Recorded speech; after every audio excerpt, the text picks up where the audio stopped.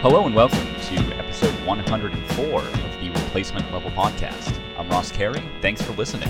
Thrilled to be joined right now by Jen McCaffrey. Jen covers the Red Sox for The Athletic. You can give her a follow on Twitter at JCMcCaffrey. Jen, welcome back to the podcast today. Thanks for having me. Well, let's get into the Red Sox a little bit before we get into your great piece about the 1918 World Series. Let's talk about the present-day Red Sox. Their magic number is 2 from clinching the division, I believe. They've already won 100 games. Chris Sale started on Sunday. He went up to 3 innings. How many more starts does Sale have left at this point? Yeah, he's going to be pitching twice more in the regular season. He's scheduled to go again on Friday in Cleveland, and then he'll have one more start after that, the 26th, I think it is, at home against Baltimore. It's a Wednesday, so whatever that final game against Baltimore is, and he'll just kind of keep building up from there. He'll probably go, 4 or 5 innings on Friday, and I think they'll probably shoot for 5 or 6 next Wednesday in that final start. And he said the other day when we talked to him after the start that he'll be able to throw, or he's expecting to be able to throw 100 by the time he makes that first playoff start. So they're taking it slowly with him, but I think that's the right approach. Did he express any abnormal discomfort after his start on Sunday?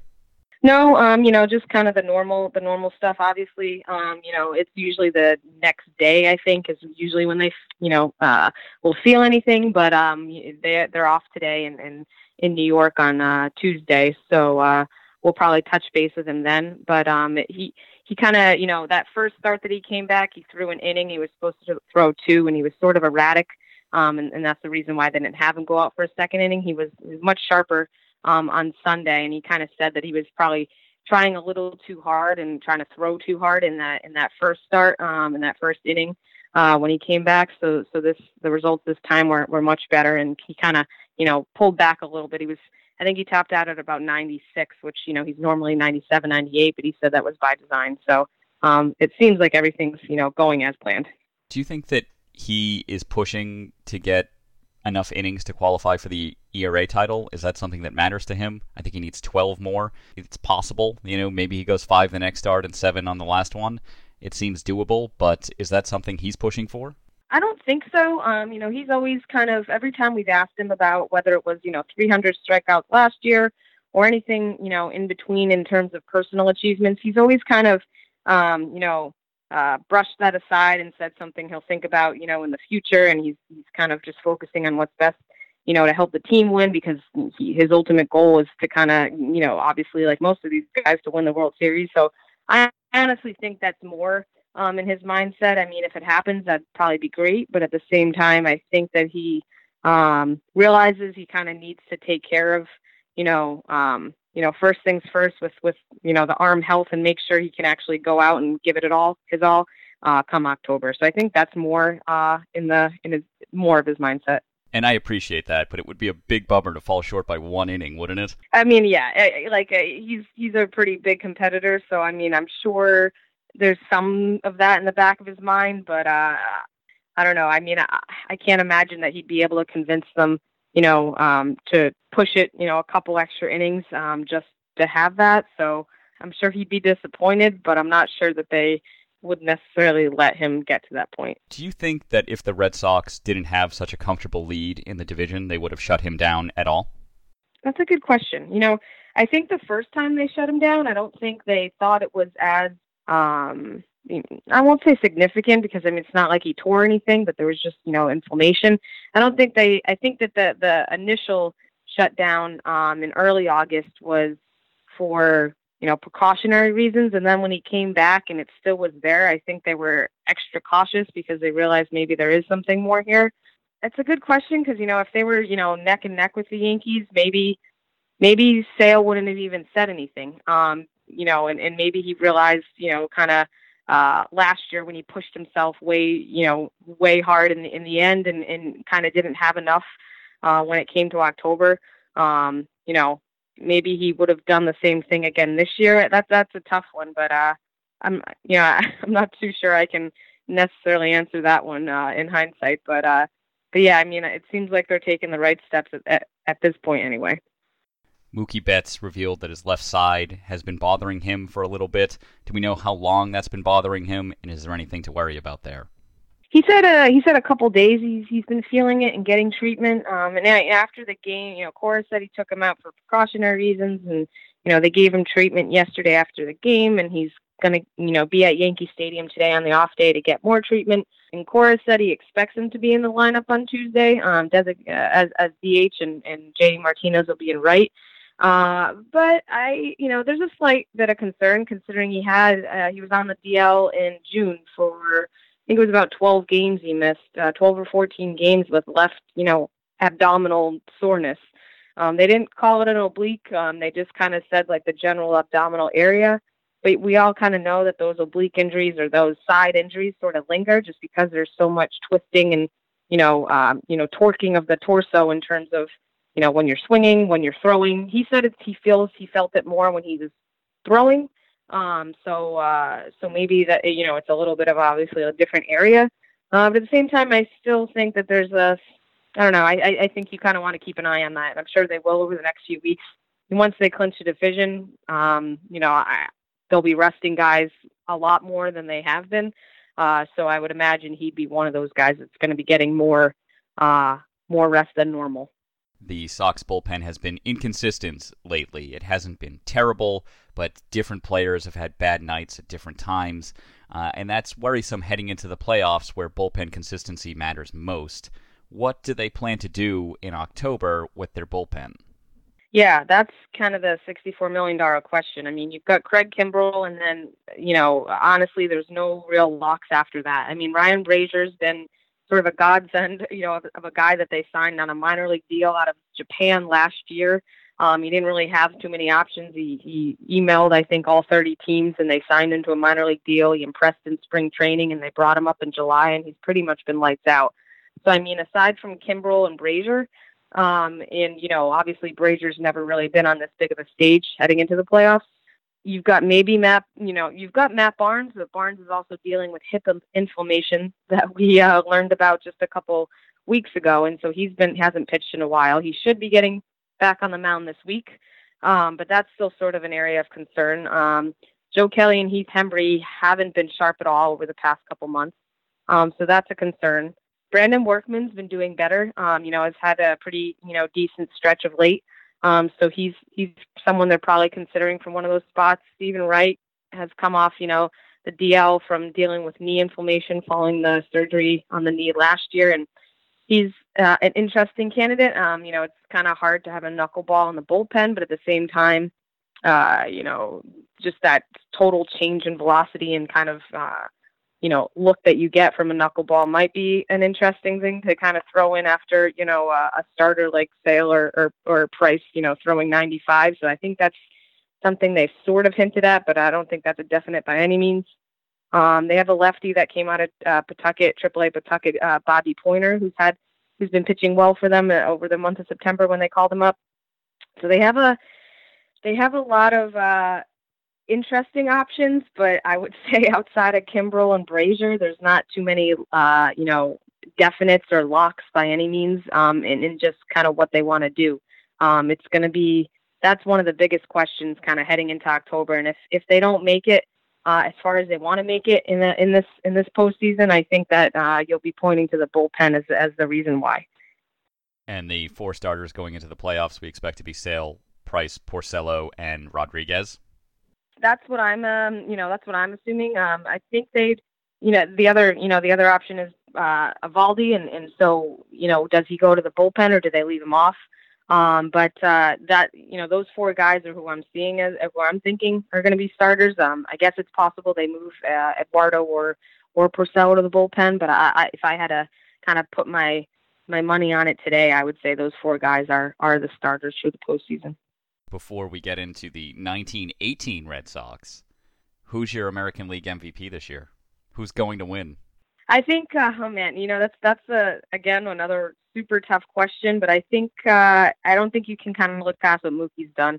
JD Martinez has kind of been the life, kind of jolted an extra amount of life into this team, and obviously has had terrific numbers this year. But I still think Mookie has a slight edge. Just obviously the defense he provides, in addition to the wild offensive numbers he's been able to put up. I think kind of gives him an edge in that department. You can look to Martinez's kind of intangibles that he gives the team, but I don't know that you can necessarily factor that in for an MVP vote. And Mike Trout is always in the conversation, but I feel like it's got to come down to Betts or Martinez. And if I had a vote, I would probably give Betts a very slight edge in that race. There was a report, or I read, or I heard something recently, I think Effectively Wild was talking about this, that JD Martinez should get more MVP consideration because he's made other players in the lineup better. And it's not that traditional, it's his presence in the lineup sort of thing. It's that he's actually looking at tape and giving guys hitting mechanic advice and helping guys with their swing path and that kind of thing. Do you think there's anything to that? So that's kind of one of the intangibles, I guess I was talking or referencing, in that he has been a huge impact, on the team itself in terms of helping guys with just sort of their pitch routine, I guess, and just sort of how they, or I guess pre-at-bat routine, in terms of how they prepare, how they watch video, what they do in the cages. It's been something that he's kind of worked with a lot of different guys, including Mookie, throughout the season, and Xander has benefited from that too. And just sort of watching and listening to, how Martinez prepares. And obviously it's worked wonders for himself too. So, it's not like he's anything's been taken away from his own game because he's helping so many other guys. At the same time, those guys actually have to go out and, produce. But yeah, that's been a really, I guess, has had a huge impact on the lineup itself, and just helping these guys maybe come into their own a little bit more, figure out what extra edge they can give themselves, and also just I think one of the other things that he helped with this year was wanting sort of meetings before every game instead of every series. I think Alex Speier, the Boston Globe, had first reported this a little while back, a few months back. They've been having a lot more hitting meetings. It's every day as opposed to just the first game of the series. And I think, that Alex had written that that's something that JD kind of, asked the team if they could do because it seemed to help and prepare the guys a lot better. And obviously the offense has been terrific this year. So that, might have an effect in some way. So so Martinez has had, a big impact overall. It's hard to figure out, where you draw the line in terms of what you're looking at for, an MVP, what you're awarding the MVP, trophy for. Is it sort of some of these, like I said, sort of intangible things that he's provided, or is it, what he's done on the field, defensively, offensively, and kind of all around? So it's going to be an interesting race. I'm really curious to kind of see how it ends up, panning out, because, it's not one, it's the other. And honestly, it could go to either guy and they'd both be extremely deserving. Well, let's go back 100 years. Let's go back to 1918. You had a great feature-length piece up on The Athletic about the 1918 Red Sox. 1918 was, of course, the last time the Red Sox won the World Series prior to 2004. There was an 86-year gap. World War I was still going on. Spanish flu had killed many people inside the United States. Where did baseball rank just as a priority at that point in 1918 in general? Yeah, you would think, it would be, super high up there considering all the other, pro sports that we think of nowadays weren't really around. But there was just so much going on in the world that time that, from everything that I kind of read and researched, people were kind of pushing baseball to the wayside and kind of, focused more on the war efforts and just, everything else that was kind of happening in the world, like you were mentioning, the Spanish flu, infected 500 million people in the world and killed 50 to 100 million people, which is like mind-boggling. And obviously the population wasn't as high as it is now. So yeah, there were kind of a lot of other things going on that kind of took away from baseball in that era. So the World Series was played between the Red Sox and the Cubs. The series actually began in early September and had an end date of September 15th.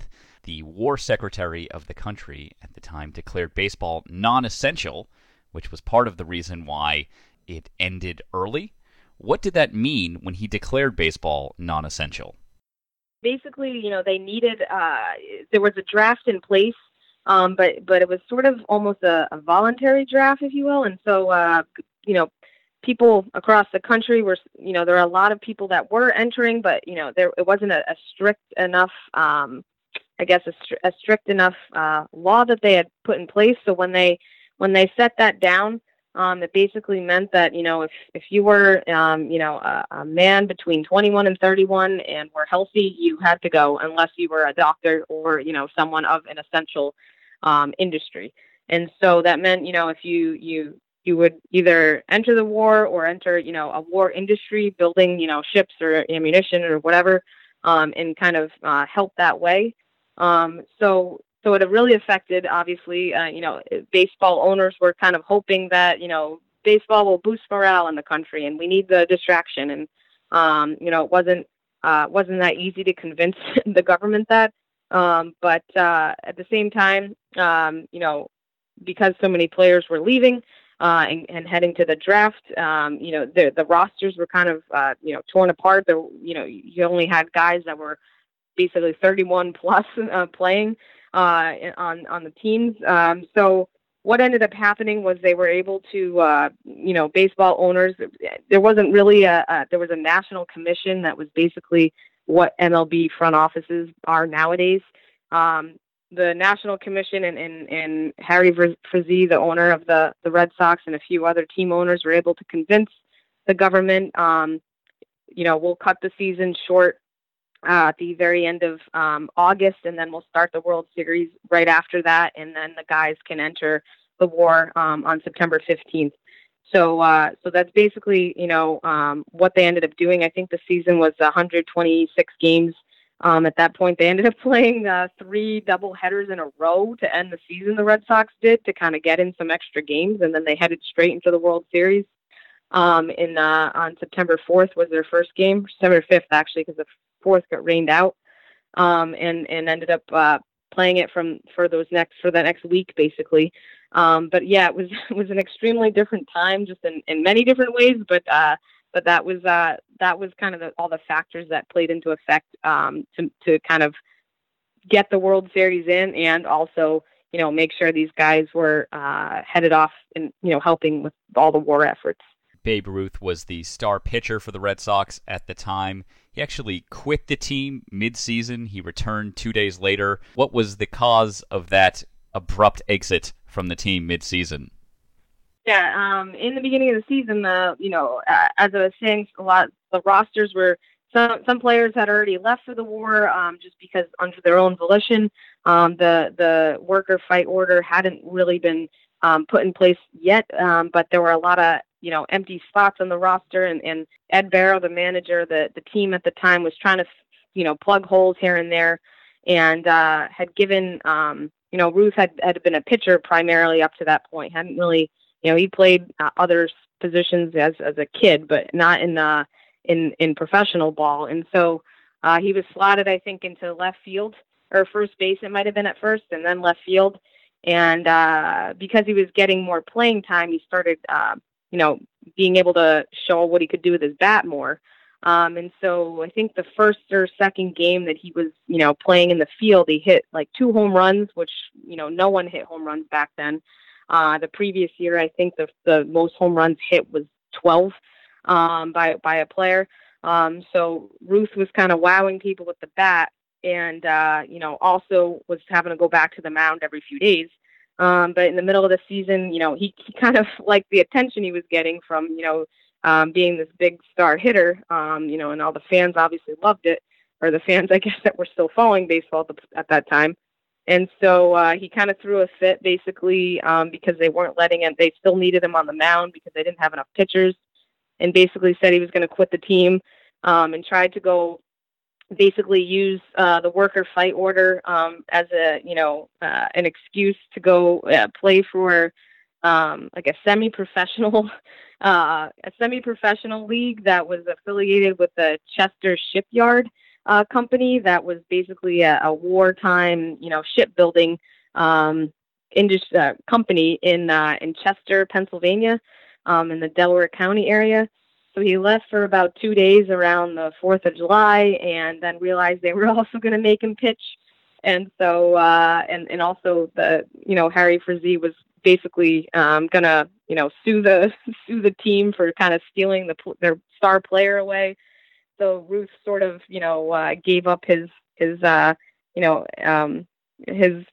plight to try to, won over the Red Sox and came back and everything kind of smoothed over at that point. But they basically almost lost him before they sold him, 2 years later. I'm someone that pores over historical leaderboards and historical stats. I've always been fascinated by the stats that connect generations, and I do find it ridiculous. Look at all this that's going on. It's so ridiculous to think of like this happening today. Players walking out. Oh, yeah. I guess a Buffalo Bill just retired at halftime, so that seems like something that could have happened in 1918 in baseball sense. But these numbers that we take as like holiness, they're so pure. Babe Ruth's numbers are ridiculous, and I think we need to put some of this into context where it's like everyone's outraged because Barry Bonds took some testosterone, so his numbers mean nothing. But all of Ruth's numbers are 100% okay. Everything's good with these numbers. That seems just a little ridiculous. But another thing that was funny, or at least abnormal, that gave some weirdness to the series, which there were many, was that before Game 5, the players didn't play the game. They had decided to strike to try and get more money. They felt they weren't getting as much because the season ended sooner. And so they basically just stood around for, an hour? And the crowd was growing restless. And then they eventually just caved and played? Is that what happened? Basically, yeah. So earlier in the year, as part of kind of a concession, basically, that the owners had made in order to convince the government that they should be able to play the World Series. They said, we'll cut, their salaries short, and we'll, make them, pay some of their gate receipts that they'll get. Whoever wins the World Series will make them donate to the war charities. And in addition to that, the owners had also sort of rearranged how the players were going to be awarded what they would get at the end of the series if they won, and they would have to, give money to some of the regular season second, third, and fourth place teams. It was a super convoluted, like 60% of the gate receipts and 40% of the 60%. It was just like this extremely confusing, language that they had devised, and it was basically to get the owners more money. And they had just assumed the players wouldn't be able to understand all this language, and they would just sign off on it. But there were two players on the Red Sox, Dave Sheen and Harry Hooper, who both had college degrees from Fordham and St. Mary's. And they were both, I think, engineering degrees, which is also fascinating in itself. And so they had looked through a lot of the paperwork that they were presented before the series and realized, something was up compared to last year. They were supposed to be getting like $2,000 less than the previous year's World Series winners. And so they tried to talk to, the National Commission and the owners, and basically no one would budge. And so it came down to, they had played 3 games in Chicago, and then they were going to play another 4 in Boston. And that's how they had set up the series. So after they came back from Game 3, they played Game 4, but they were trying to still figure things out with the ownership and the other players, and they were even collaborating with some of the Cubs players too. And basically before Game 5, they just all decided not to take the field, and they figured that'd be the only way the owners would listen. And so for about an hour, they sat around trying to debate, over how they could change the language in this contract. And the owners basically weren't budging. And so, the crowd was growing restless, and it was already As we had talked about a little while ago, people were already kind of frustrated with baseball to begin with, playing baseball during the war. And so, people were, yelling. The newspapers at the time were describing some of the colorful language that was being yelled at some of the players once they eventually did come out. So basically the players decided they'd save face or as much as they could and that they'd play, and that they were promised by the owners that they would get things sorted out after the series, and then it never did.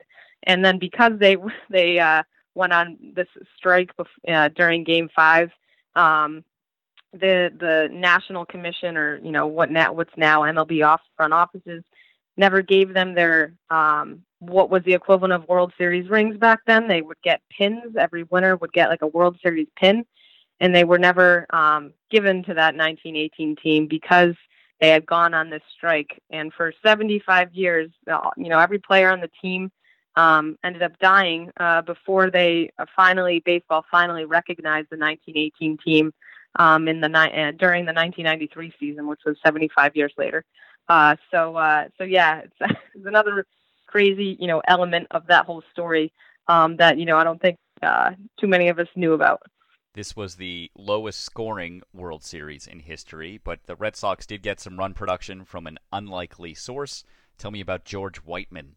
Yeah, so along the lines of, what I was saying about Babe Ruth earlier and kind of getting slotted into the field, Whiteman was another guy that was added to the roster because, they were missing a lot of players due to the war. And so he had basically been a career minor leaguer. He had been in the minors since 1905. And he had maybe 7 or so major league games from 05 to 18, but just kind of kept trekking away. But he signed with the Red Sox at the start of the 18 season. He ended up playing about 70 games and was, a pretty decent player. And when they had Ruth on the mound for the Game 1 start, Whiteman was in left field, and he had like 2 hits and made like 3 tremendous catches. And the newspapers basically described him as a Jackie Bradley Jr. type in some of these tumbling game-saving catches he made. And so Barrow, the manager, decided to keep Whiteman in the game the next day, and he basically did the same thing. And so he basically took playing time away, field time away from Ruth. And Ruth pitched 2 games, but that was basically all he got into the World Series because Whiteman was just producing day after day. And then the series ended. And one thing I haven't mentioned, the war ended 2 months later. They thought this war was going to keep going on and on and on. And baseball wasn't even supposed to, they were basically ending baseball after the World Series. They weren't sure if they were ever going to play in 1919 because they just assumed that the war was going to be still going. But the war ended in November. And so baseball went back to normal the following year. And Whiteman, had this tremendous World Series and basically would have been named the MVP if they had given, an MVP trophy in the World Series back then. But he wasn't. And then because, he was sort of this flash pan player in the World Series, they never even ended up signing him again the next year. And he returned to the minors and played another 10 years in the minors, and didn't retire until he was in his mid-40s. So just a wild story there. And then just ended up, becoming a Texas League manager, and, moving back down home after a while. I think he played until he was about 45 or 46. So he ended up playing 25 years in the minors. And that 1918 World Series was sort of his claim to fame. The Red Sox did win the series in 6 games. I want to jump back a little bit because this is one of my favorite parts in your piece. You had a bunch of different quotes from the newspapers at the time giving their account of what happened, but they all disagreed a little bit. Babe Ruth suffered an injury on a train ride early in the series. And no one knows exactly what happened, but he did have a bloodied up hand after riding on the train. What do we think happened with Ruth's hand there? So yeah, the first 3 games were played in Chicago, and both teams would take the same train back to Boston. And in fact, then it took about a day for a train ride. It took about, I think it was 26 hours from Chicago to Boston. And so I guess during that time or during that day was the birthday of one of the players, this guy Walt Kinney on the team, and he turned 25. And so some of the stories were saying that Ruth and Kinney were, celebrating Kinney's birthday. And other stories or versions of the stories were basically saying that the players had started talking about what they were going to do in terms of this work stoppage, or basically that's a strike that they were planning, and that things were getting, too, bogged down with people frustrated by these what the owners had done with their contracts for the World Series.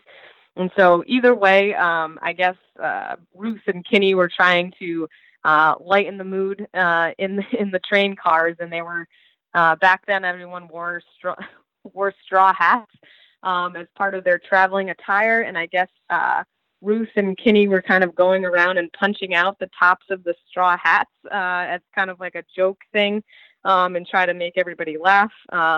Which I feel like it would, in my mind, I was thinking that would probably bother more people than anything, because they probably weren't too cheap. But anyway, one of Ruth's punches went awry and either went through a window or hit the side of the car.